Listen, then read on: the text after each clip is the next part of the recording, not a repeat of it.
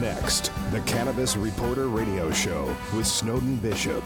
After this message. Evergreen's calling.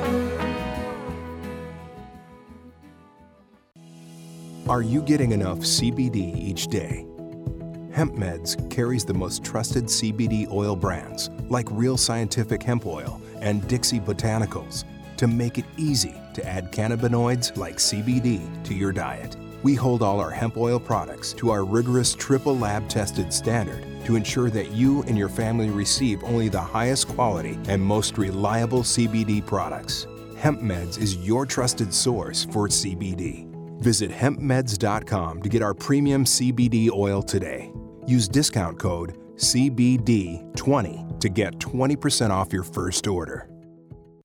You're busy, running around from work to kids to evening events. Healthcare shouldn't be adding to your daily running around. Simplify your healthcare with Healthterra for only $15 per month per individual or $18 per month per family with up to 9 kids, by the way. You can eliminate doctor office visits with 24/7 access to doctors via phone, video, or the mobile app. Not only do you get prescriptions filled over the phone, but save up to 85% on those prescriptions. This is a supplemental plan and not insurance. Healthcare made easy. Healthterra.com. And now, broadcasting on StarWorldWideNetworks.com, it's time for the Cannabis Reporter radio show with Snowden Bishop. Listen in as Snowden interviews cannabis industry pioneers, marijuana experts, policymakers, medical practitioners, patients, and other amazing individuals with compelling stories to share. It all happens right now.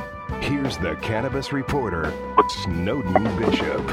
Evergreen is calling. Hi, and welcome back to the Cannabis Reporter radio show. I'm your host, Snowden Bishop. This month, we're kicking off a series of episodes on the complex topic of marijuana law. Each year, the war on drugs costs $39 billion to enforce, and as much as $70 billion when you can calculate all the prosecution and incarceration that goes along with it. Those numbers don't take into account the billions of dollars in legal fees incurred by defendants. The numbers are staggering when you consider that more than 39 million arrests have been made for nonviolent drug offenses, and of those, a vast majority were for marijuana possession. More than 2 million a year on average, according to an ACLU report from 2015. While we've seen the number of marijuana cases decline in states that have adopted regulation, cannabis is still deemed a Schedule I controlled substance under federal law. There's still enough ambiguity in the law that makes it difficult for even the most seasoned lawyers to defend marijuana offenders. Despite the fact that reasons marijuana was classified as a Schedule I substance in the first place have been proven false by indisputable scientific evidence, the gap between federal law and state regulation is growing wider each year. Case law varies state by state, and in states that have yet to reform marijuana laws, courts continue to throw the proverbial book at nonviolent marijuana offenders. Ironically, while marijuana prosecutions continue to dominate the criminal courts in those states, there's never been a book to really throw at defendants. That is, until now. I'm going to introduce you to the professor who literally wrote the book on marijuana case law. And that's coming up in just a moment, so stay tuned. First, Dr. Brian Donner has another edition of the Medical Marijuana Minute. What do you have for us today, Dr. Donner? Thank you, Snowden. Today I'd like to talk about the importance of preserving medical marijuana programs as more states consider implementing adult use, otherwise known as recreational use laws. While the economic upside of the recreational market garners a lot of the spotlight, it's very important to keep in mind that the medical side has been critical to the industry's entire evolution, and in fact, I feel where it truly initiated. The integration of medical cannabis into our healthcare system has been a tremendous accomplishment, especially considering that this was initiated by a patient-centered movement. It's important to the acceptance, integration, and expansion of the cannabis industry as a whole, which cannot be underestimated. For the legal cannabis industry to progress and move forward, we need to work toward improving acceptance of medical marijuana into mainstream medicine. Healthcare providers, business leaders, and policymakers need to be open to establishing a more inclusive and progressive dialogue. In my personal opinion, this will also help establish and maintain credibility to influence the DEA's eventual consideration of removing marijuana from the Schedule I listing. That will be more likely to happen if medical marijuana programs remain in place even after adult use measures are passed. I'm Dr. Brian Donner for the Cannabis Reporter. I'll be back next week with another Medical Marijuana Minute. Back to you, Snowden. Thank you for that, Dr. Donner. I look forward to next week's Medical Marijuana Minute. Let's get started. We have Professor Robert Mikos. He's an internationally renowned expert recognized as one of America's premier authorities on marijuana law. He's a professor at Vanderbilt Law School in Tennessee and the author of the first of its kind textbook to address the law, policy, and governmental authority surrounding marijuana. Published by Wolters Kluwer Regulatory Legal Education Division, the title of Professor Mikos' book is Marijuana Law, Policy, and Authority, and it was written to provide law students with an accessible, comprehensive, and engaging guide to law, policy, and authority issues surrounding three categories of regulated parties: marijuana users, suppliers, and the third parties who interact with them. Professor Mikos, thank you so much for joining me today. Well, thank you for having me, Snowden. I have not read the entire book, which is nearly 1,000 pages long, but I did read the first section of it, and I have to congratulate you. It's very well written, and even for a layperson such as myself, it's very easy to understand, and I think it seems as though you may have written it that way so that it's accessible to people who are not only law professors or law students, but also just general populations that are just interested in marijuana law. Is that correct? That's true, and I appreciate your kind words about the book. I really intended it to have a very broad audience. It's lawyers, people who are currently practicing law, who want to get to know more about this emerging field. It's those law students who are curious about it, who may be thinking about practicing in it. But it's also the wide range of people who are really interested in this topic, but don't have any legal training, aren't in law school. And this includes not just folks who are lay people, maybe in the industry or not, but even a lot of legislators these days, especially at the state level, don't have legal training. So I wanted to make sure that they weren't excluded from this. And so I set about organizing the book and structuring it in a way that would sort of ease them into what is a very complicated topic, but also provide some of the background that you need to understand some of these complicated subjects. Yeah. Well, it is a very divisive subject, and particularly since there are basically, you can divide the audience of marijuana law into two categories. One, people who would like to see it change, and two, those who are fighting tooth and nail to keep marijuana from becoming legalized. And like I mentioned in my opening, it's very interesting, the gap between the state regulation and the federal law. And I just wonder, as you're going through all of these cases and laying out this framework of this book, how much in the back of your mind was the fact that marijuana federal policy was actually created on a falsehood?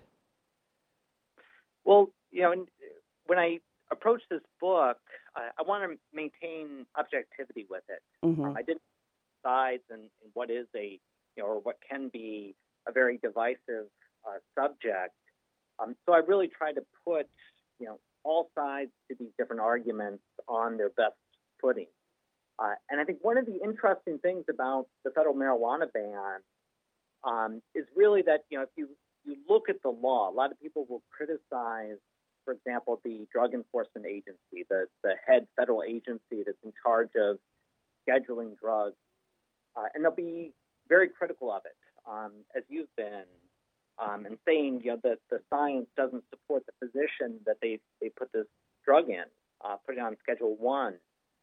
But I'll try to detail that agency's most recent decision refusing to reschedule marijuana, and try to illuminate why the agency thinks that's the right outcome. Yeah. And if you look at it that way, if you actually look at the DEA's latest rescheduling opinion, which is more than 100 pages long, I've tried to condense it significantly in the book and make it easier to parse. But what's interesting about that is you'll actually see the agency say the key sticking point to moving marijuana to a different schedule, from Schedule 1 to Schedule 2, is the lack of what they see as sort of gold standard evidence demonstrating that marijuana has a medical benefit. Now, you can disagree with that assessment by the DEA, and you can say, hey, there's emerging science that supports all sorts of medical applications. But what the DEA has consistently said is we want really large-scale clinical trials, double-blind trials demonstrating some medical efficacy. And there's lots of promising evidence out there. And even the DEA will say that, but it hasn't yet reached that standard that needs to be met to move it under the statute. Right. But, the irony of that is that because it's Schedule 1, it doesn't allow for any U.S. Clinical trials without jumping through a million hoops to get permission. And that's a good point. So one of the difficulties is that the Controlled Substances Act, the statute that the DEA is applying, is designed to be comprehensive and to cover thousands of different substances, most of which, nearly all of which, are man-made. They're produced in a lab. And there are a lot of reasons why it's especially difficult to meet that standard I discussed for marijuana. Mm-hmm. Plant varies from one strain to another. There are all sorts of regulatory controls that the DEA has placed on Schedule 1 substances that makes it more difficult to conduct research.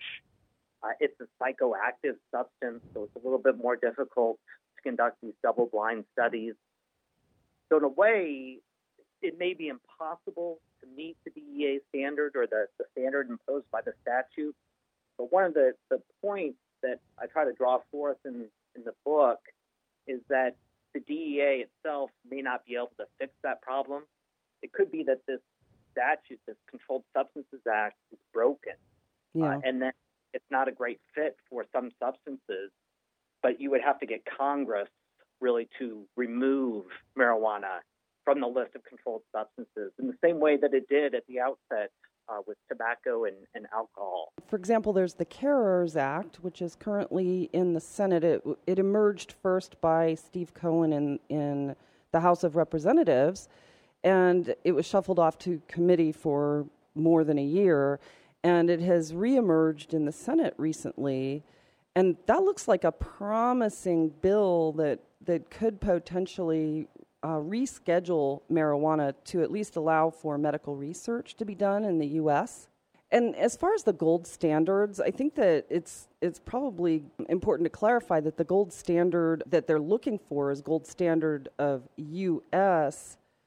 Study, because, if you do any search for marijuana in PubMeds.gov, for example, which is like a clearinghouse of all of these clinical studies, and you do a keyword search for marijuana or cannabis, you get more than 20,000 studies on that subject that were done in Europe and Asia and South America. There are thousands of them.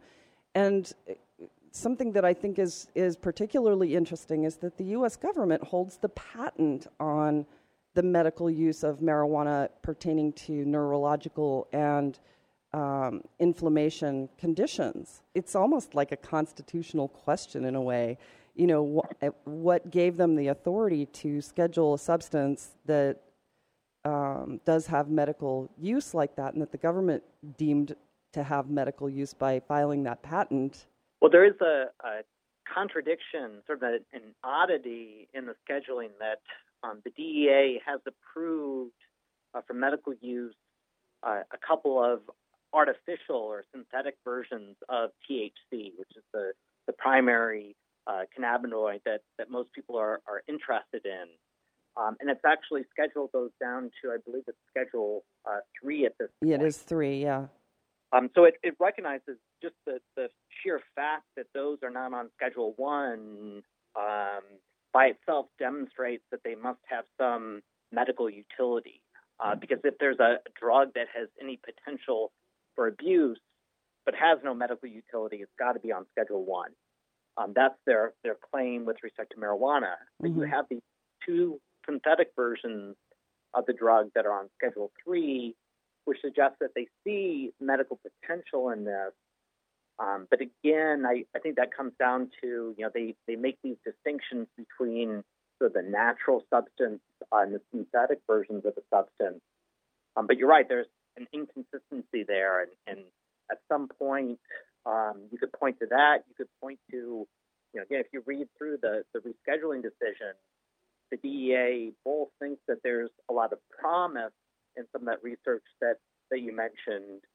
But if you look at the other side of the equation, if you look at the harms associated with marijuana, the DEA itself rejects the notion that it's a gateway drug. It doesn't see a lot of serious harm to this particular drug. It talks about bronchitis. It talks about lung concerns. It says there's no link to psychosis.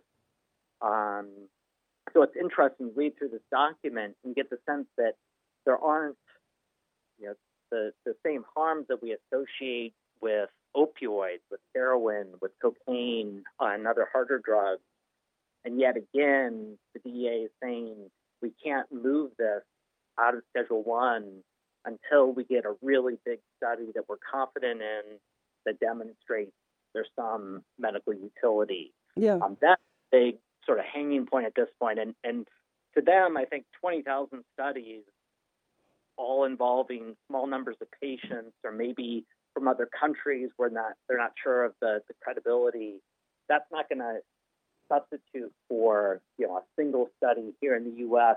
involving a couple thousand patients. That's really what they're waiting for. Yeah. Mentioned that's really difficult to do. It's difficult to get the funding. It's difficult to get the regulatory approval. It's difficult to get the patients and so on. But that's a real sticking point, and unless Congress wants to step in and hurry that along. Yeah, well, I hope that they do, because it's so obvious to those of us who really do understand the benefits of cannabis to human health. It seems like it's just laden with hypocrisy. And, the other thing, too, which I find really interesting, is that on numerous occasions when there have been petitions to deschedule or reschedule the natural substance, marijuana, the cannabis plant in general, those petitions have been endorsed by esteemed organizations like the American Medical Association and most recently even the Academy of Medical Sciences, the NAS. They've been, more than happy to endorse some of these petitions, and yet, I don't know. But we can move on from there. I could talk about that all day because it really is.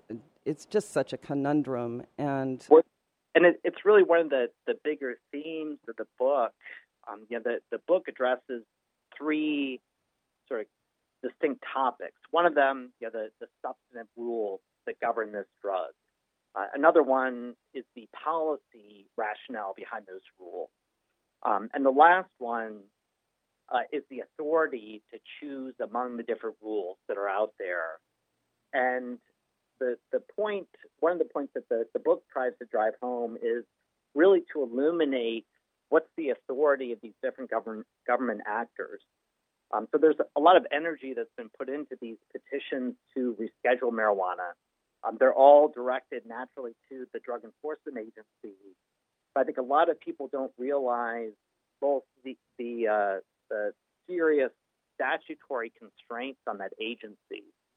So, for example, if you were to go to the agency and tell the agency and demonstrate conclusively there's medical utility to marijuana, you should put it on Schedule 3 or Schedule 4 because the harms associated with it are pretty low. The DEA could cite a pretty strong statutory argument for saying we can't do that. We're empowered to do that. The most we can do, the way that Congress has drafted the statute, the most we can do is to shift it to Schedule 2. Right. And that seemed like a big move, and that would open some doors, although that's still a very tightly controlled substance. Cocaine, for example, is a Schedule 2 controlled substance. You can get it legally in the United States, although you'd have trouble finding it. So you can sort of see that if you're looking for who can change the law, it's really Congress at the federal level is the one that's ultimately calling the shots. And they may take their own pot shots at the DEA and at the executive branch. And you see a lot of criticisms by Congress. But I think a lot of that is just Congress being coy and trying to punt on this issue and shift, whatever dissatisfaction there is over to another branch of government. But it's ultimately Congress that's really calling the shots at the federal level. Yeah, well, and the downside of that is that they also have a lot of campaign finance dollars coming in from special interests who have a vested interest, I should say, in keeping it as a Schedule 1 substance. And it's tough. Yeah, it's tough to get Congress to change things. I mean, if you go to an agency, I think that the reason so much energy has been spent on the DEA is that people believe it could change this, and it's a lot easier to get the DEA to change it. But it's really just not within its power. It can only do very limited things, and ultimately, it's a tougher ship to move. But ultimately, it's really going to have to come from Congress. Yeah. To pass the CARES Act or something even more ambitious than that. Yeah, and one would hope that they would just do it out of sheer common sense, if nothing else. But you mentioned in your book, you drew attention early on to the Hemp Industries Association versus the Drug Enforcement Agency. And in that case, they actually went up to, I believe it was the Ninth Circuit of the Court of Appeals. And what the court determined is that CBD and substances made from the stalk of the hemp plant, which is a different subspecies than the psychotropic variety of the plant, the cannabis plant, saying that any kind of food substance or supplemental food substance made from the stalk of hemp is legal to import and sell anywhere in the United States.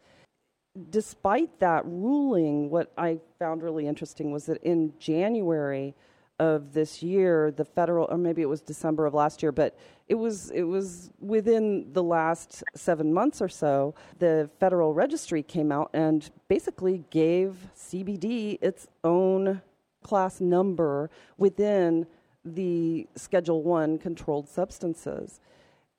And what do you think about that? What do you make of that for people who are trying to defend CBD in states that haven't even regulated yet?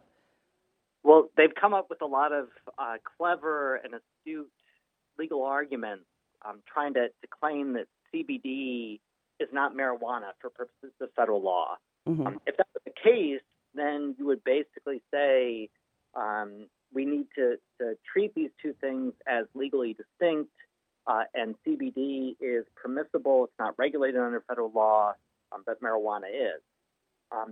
That is a difficult argument to make, but it's based on a quirk in the federal definition of marijuana. Mm-hmm. The way that federal law defines marijuana for purposes of the Controlled Substances Act, it is the plant Cannabis sativa.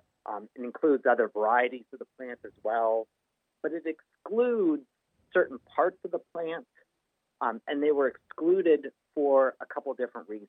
This is things like the stalk of the plant. Those parts were excluded both because they had a legal use, a non-controversial use in hemp products for manufacturers, for other products, and also because those parts of the plant don't contain much THC, so it's very unlikely people could use this as an end run around the ban.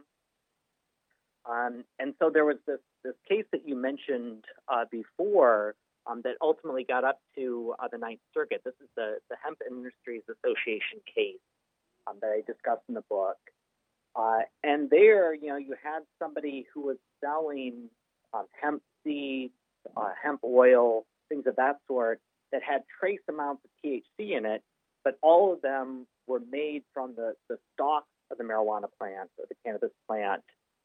And the Ninth Circuit said, even though it has THC, natural THC in it, it's from a part of the plant that is excluded from the definition, so it's not marijuana. Right. They're not violating federal law. And then the question became, well, could you expand that? Could you, now say, well, what if we take CBD out of the plant and make that separate? Is that going to be covered by the definition? And you're right that the DEA is taking the position that CBD itself is a drug that is covered by the Controlled Substances Act. And that decision may be contested. That may be one that doesn't pass the test of time.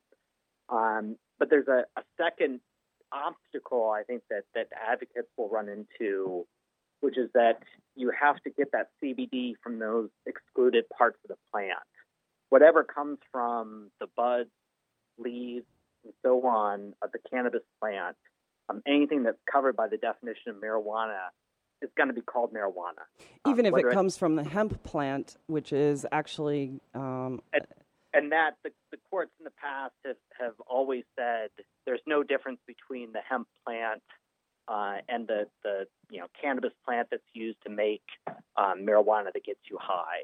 Yeah. They always said that they're all the same thing. The statutory definition, interestingly, mentions only cannabis sativa, but the courts say that's all-encompassing and includes plants, even if they contain no or very little THC. So, yeah, and the irony is that cannabis indica is actually not cannabis sativa by any stretch. I mean, it's a different species, what. Right, and that's one of the interesting cases in there. A First Circuit case, actually by the judge that I clerked for, talks about how there are three potential species, or the taxonomy is a little bit uncertain whether they're species or a different genus or just a different variety, but at least three different types of cannabis plants. And the statute mentions by name only one of those. Right. The court reads the statute less literally and says, in fact, it applies to all of them. Yeah, even though clearly it doesn't. Well, that's the question is always in statutory interpretation. Do you read something literally, or do you read it more with the purpose behind it? Right, the intent. Yeah, and those can lead you to two different results. Yeah, exactly. But I mean, following the letter of the law, it would stand to reason that cannabis indica, hemp, Indian hemp, whatever you want to call it, is a different plant, and it really only has traces of THC. So I don't know. It's one way to get around the sort of definitional issue, or is this a different strain? Is it a different variety, a different species? Would be to say, hey, we should put a requirement in the statute that it's only marijuana if it includes some threshold quantity of THC in it. Mm-hmm. The courts have discussed that issue because it's been pushed by litigants in the past. It raises some practical difficulties. How do you, actually figure that out? How do you know whether or not the plant that you're growing on your farm has too much THC in it or not? That can vary somewhat based on a variety of factors. Right. But that would be one way to get around that sort of taxonomy issue. and make it a little bit less complicated. Right. Well, and determining how much THC is inside a variety that's being grown on someone's farm is a very simple matter of just taking it to the lab. Yeah, scientifically, it's a pretty simple matter. Although, what happens if someone is growing 1,000 plants, believing they're just hemp plants, and that they've kept below whatever the threshold is, but they've slightly exceeded it. Right. Then you get into questions about knowledge.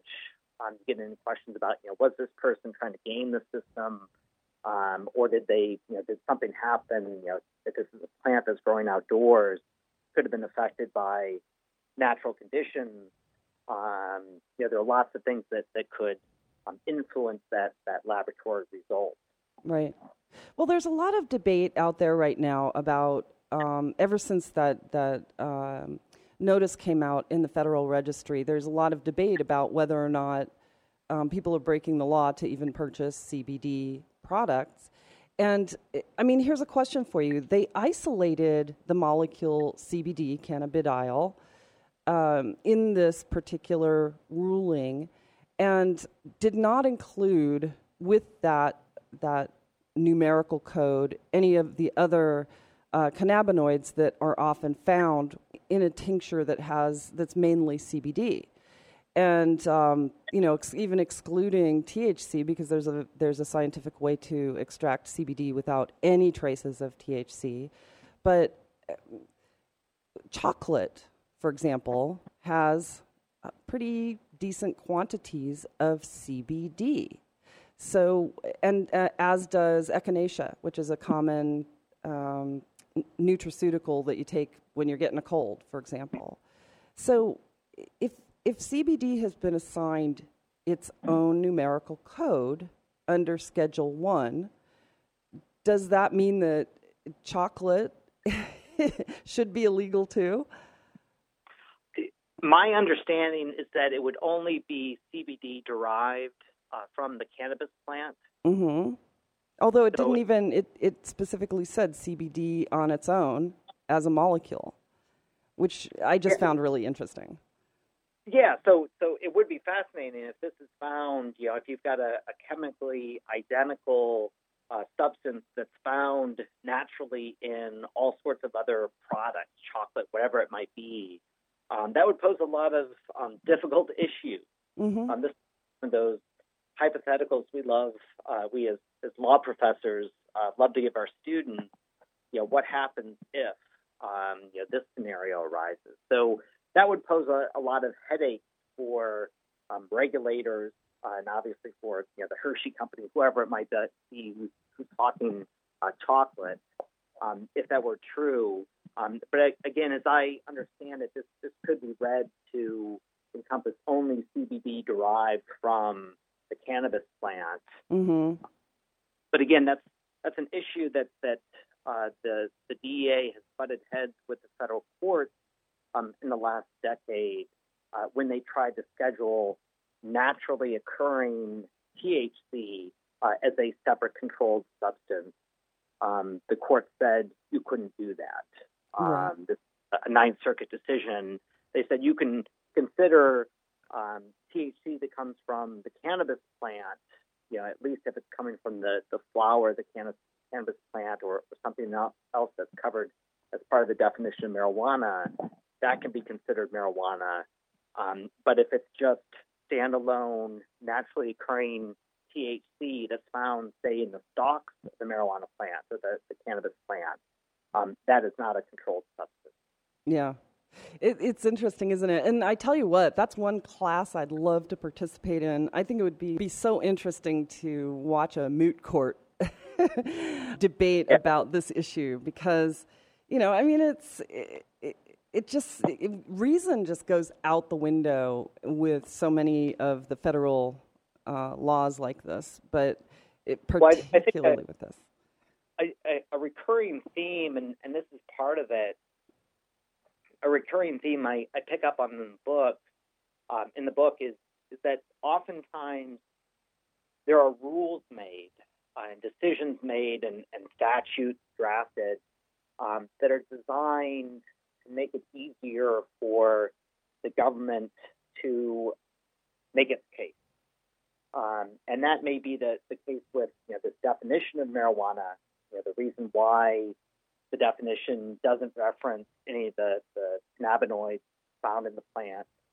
But it occurs in other areas as well.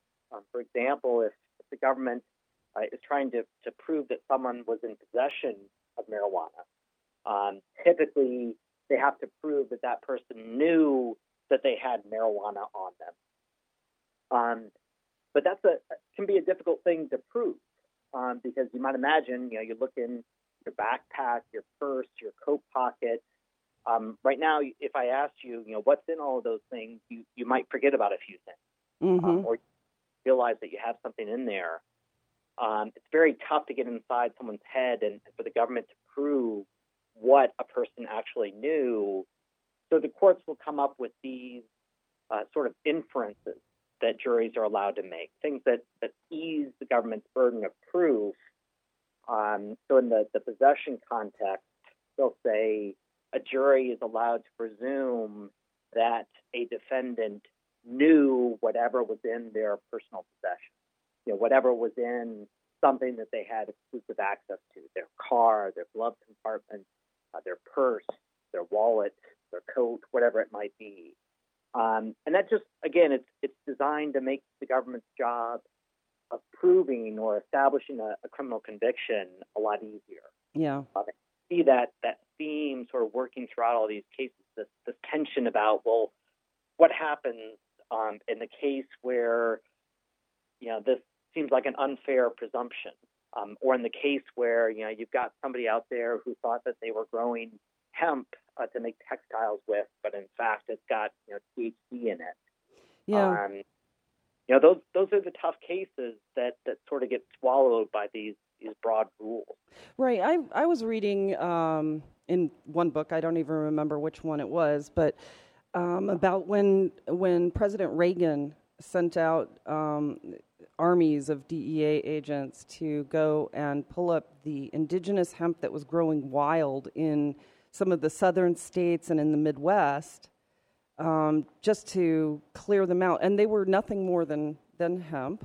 I found that, an incredible waste of money. But what I was reading in there is that the reason they did that is because people would mistakenly believe that it was marijuana, and that if somebody would be subject to arrest if they were caught growing marijuana, even though it was the hemp plant.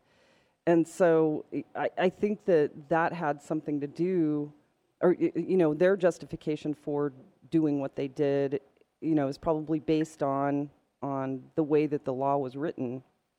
But let me ask you this too, because in the 1970s, when Nixon created the CSA and signed it into law, Congress created it, but he signed it into law. One of the reasons that he pushed so hard for the Controlled Substances Act had more to do with a political agenda than an actual danger to society.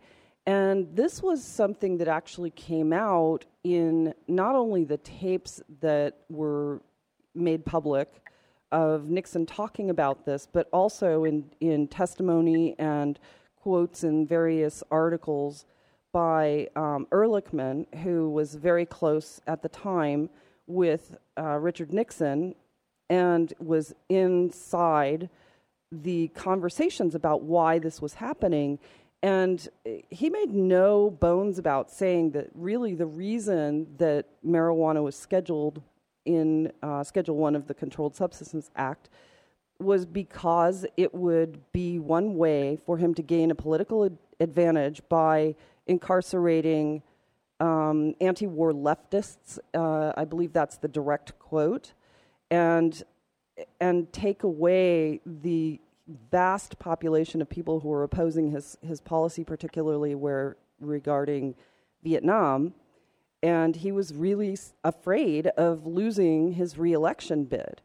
And so when you look at those testimonies and even the testimony of the president himself, within those tapes, it seems as though someone should be questioning the legality of having scheduled marijuana in Schedule 1, particularly when one of the quotes was, did we know that there was no harm in marijuana? Yes, of course we knew there was no harm in marijuana, but we put it there because of all the reasons I just mentioned.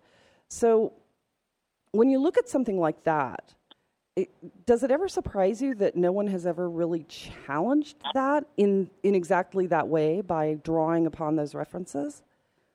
Well, yeah, I think those references, if you could attribute those to Congress and to all the people who voted on this in Congress, that might give rise to a successful, that would probably be an equal protection challenge, something along those lines. Because, the underlying law is that the government can't adopt laws just to target a particular group or just to harm a particular group, especially when it does so, using sort of race or other suspect classifications to figure out who's going to be targeted. The difficulty, though, in mounting such a challenge is that you're always going to have a variety of motivations behind a law, and unless you can pin that same motivation on a large group of members of Congress, the people who actually drafted the law and put it into effect and passed it, it's going to be difficult to just establish that was really the driving motivation, especially since even at the time when the Controlled Substances Act was passed in the early 1970s, you already had on the books outright prohibitions in all 50 states, laws prohibiting the possession, distribution, manufacture of marijuana. So the federal government was sort of late to the game in passing such an outright ban itself. But, it was doing basically what the states had already been doing. So, Again, it just makes it difficult to challenge. And in fact, there lots of challenges have been brought, either on equal protection grounds like this. There are other challenges that are brought, basically claiming now that the outright ban is irrational and therefore violates due process. Those have been rebuffed by the court. It's a tough, threshold. It's a tough standard to meet, right? To make that challenge successfully, but it hasn't been for want of trying. Right. Well, and the irony also is that even though on the books it doesn't specifically say it's targeting one group or another, but the irony is that a disproportionate percentage of those incarcerated for nonviolent marijuana offenses are minority groups. And you're absolutely right, and that gets into the way that the courts have sort of massaged that is to say that it's not enough to show a disparate impact to defeat a challenge or to defeat a law on equal protection grounds. You actually have to show that was the intended result, and some evidence that was intended. There's some evidence as well that the early state bans that were adopted in the early 1900s were aimed at immigrant groups and so on. Well, yeah, especially considering that the entire thrust of the Reefer Madness campaign, which is what drew attention to it to begin with, that was seriously targeting minority groups and in particular Mexican immigrants. And I mean that's where the negative perceptions began anyway. And there could be, though, back on your question about, is there a way to challenge this on, say, constitutional grounds? There's one that I could see sort of being resuscitated sometime in the next few years. I don't think it'll be successful given the current composition of the Supreme Court, but that would be a challenge, a narrow challenge claiming that the federal ban on marijuana is unconstitutional as applied to people who feel like they need to use this for medical reasons, people for whom other treatments just haven't worked or have failed altogether. Yeah. This is a challenge that was raised about a decade ago now, a follow-up to a famous Supreme Court case, Gonzalez versus Raich, where a couple of California women tried to challenge Congress's underlying authority to ban the possession and cultivation of marijuana that took place entirely within one state, within California. They lost that bid. Then they tried to claim that the federal ban, as applied to them, violated the substantive due process right, their right to autonomy, their right to medical treatment, and so on. When the Ninth Circuit got to that, the Supreme Court never heard that part of the case. Even the Ninth Circuit, which is a very liberal court, rejected it. But they did so at the time on the grounds that this wasn't yet sort of firmly entrenched in American law, and that you only had about a dozen states circa 2007 that had legalized medical marijuana. Today, you have a lot more. You've got 30 or more that have legalized medical marijuana. You can toss in, a dozen or more states that have legalized CBD alone. And you could say this is almost getting to the point where you could recognize a constitutional right, however defined, to medical marijuana. But that would be, I think, the most likely source of a successful constitutional challenge, but still one that's a long shot in my mind. Yeah. It's all very it's very interesting, but it's kind of I think you're right with the current composition of the Supreme Court, and of course I don't see that changing anytime soon. Not only that, but the temperature in the Department of Justice at the moment is very anti-marijuana, and I think that it would be an interesting thing for someone to raise this in the future just to see what would happen. But logic would have that absolutely this should have been won.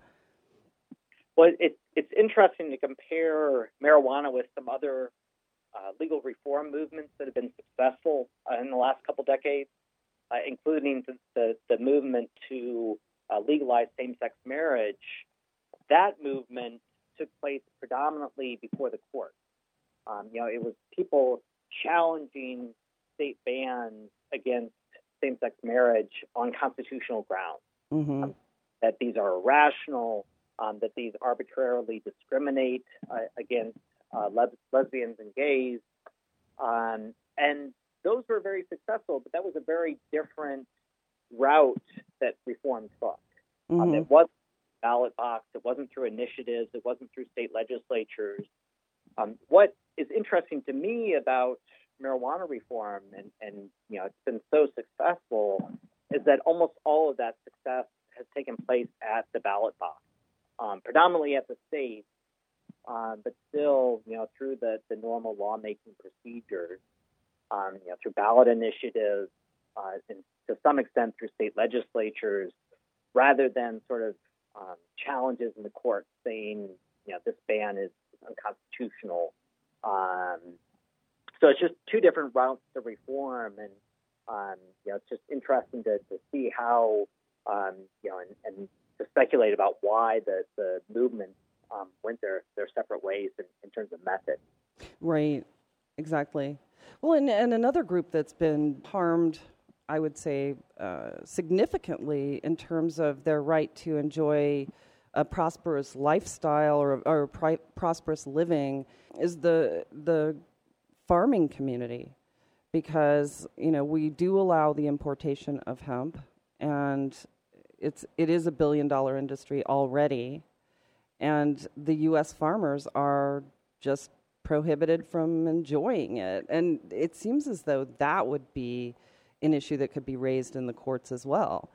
The discriminatory nature of it, allowing importation but not allowing farmers to enjoy that prosperity that could come from it. Yeah, the oddity there, again, it goes back to that legal definition of marijuana that we talked about before. If you're in the United States, you can handle the stalk of the cannabis plant legally. That's not considered marijuana, as we discussed. And you can make hemp with it. You can make textiles with it. If you've got the non-germinating seeds of the cannabis plant, you can make products with those. The problem is you can't get the stalks or the seeds of the cannabis plant without having the rest of the plant, without having our right. The leaves. And so you have to possess the marijuana plant, or the cannabis plant. So it's one of these catch-22s. I mean, the federal government will allow the importation of those parts of the plant that aren't marijuana. And so I think their response, if you were to challenge that, to say, well, why do you allow the importation of this stuff, but you don't allow it to grow it domestically? They'd say, well, because if you grow it domestically, we'll have all the stuff we don't want, all the stuff that is considered marijuana. Mm-hmm. That's not necessarily a satisfying response, but I think that's the response that they give, that, it's fine, you can handle hemp, you can handle stalks, you can handle non-germinating seeds, just don't bring in the rest of the stuff, which other countries are happy to allow farmers to grow the whole plant. The federal government hasn't gotten that far yet. Yeah.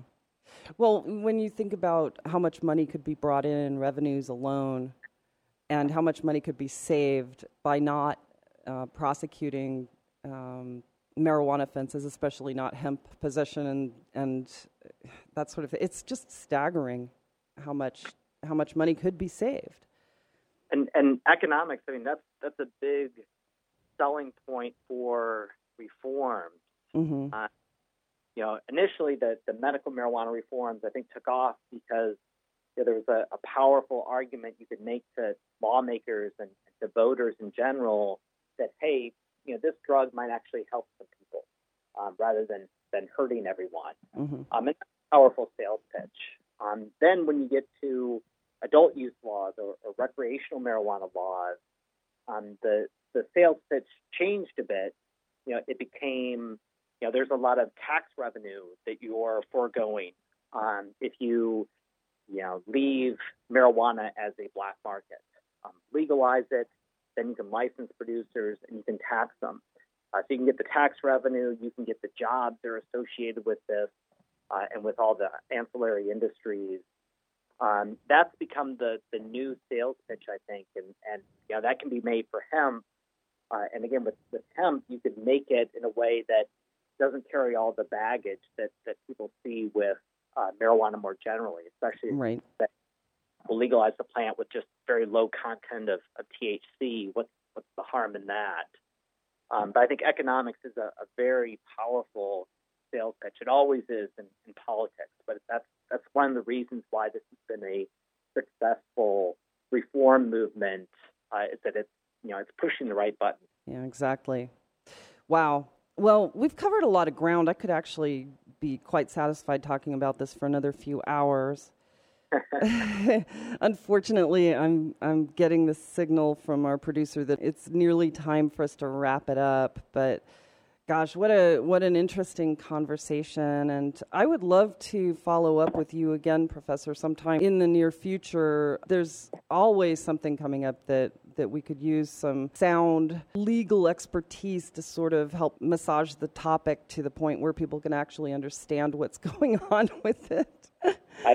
Happy to do so. Yeah. And in fact, recently, real quick, one of the guests on our show last year actually filed a constitutional question in the state of Arkansas, and he lost the first case, but the constitutional question had to do with the discrepancy between the federal and the state law and the loss of constitutional rights, for example, the right to bear arms in the event someone were to use this as a medical patient. It was very interesting to talk to him about what his impetus was to actually file this constitutional question, but it was more interesting to see that the state attorney's office was defending it as if it were a lawsuit, and basically they dismissed the case based on the fact that there was no harm that had been, or crime or prosecution of the person who was filing the suit. So, why would they even bother doing this? And he was like, well, it's a constitutional question. Yeah. I mean, it really is a conundrum, when you start drilling down into it. But I really do appreciate your being here. Well, thanks so much for having me, Sarah. You're certainly welcome.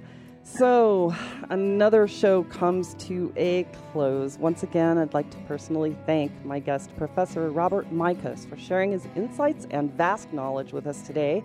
Whether you're an attorney, a law school student, professor, or just interested in the law, Professor Mikos' book is a must-read. Visit us online at thecannabisreporter.com and click broadcast to find today's episodes. I will post his bio along with a link to the Wolters Kluwer publisher website where you can actually purchase his book. And if you enjoyed this topic, you do not want to miss next week's episode. I will be speaking right here with Robert Hoban, the courageous attorney who sued the DEA and won all the way up to the Ninth Circuit Court. On behalf of the Hemp Industry Association. It's the case we mentioned earlier on in the show. I'd like to express our gratitude for our radio sponsors, Hemp Meds and HealthTerra. We could not be doing this without you. We have so many others to thank.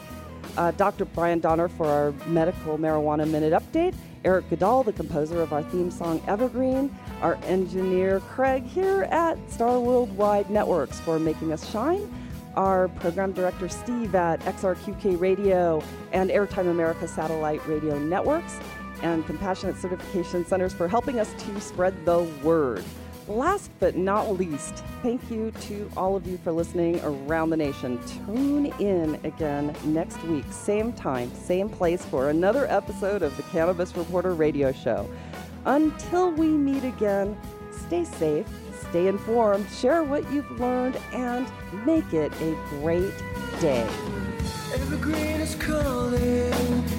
Evergreen is always where I feel fine.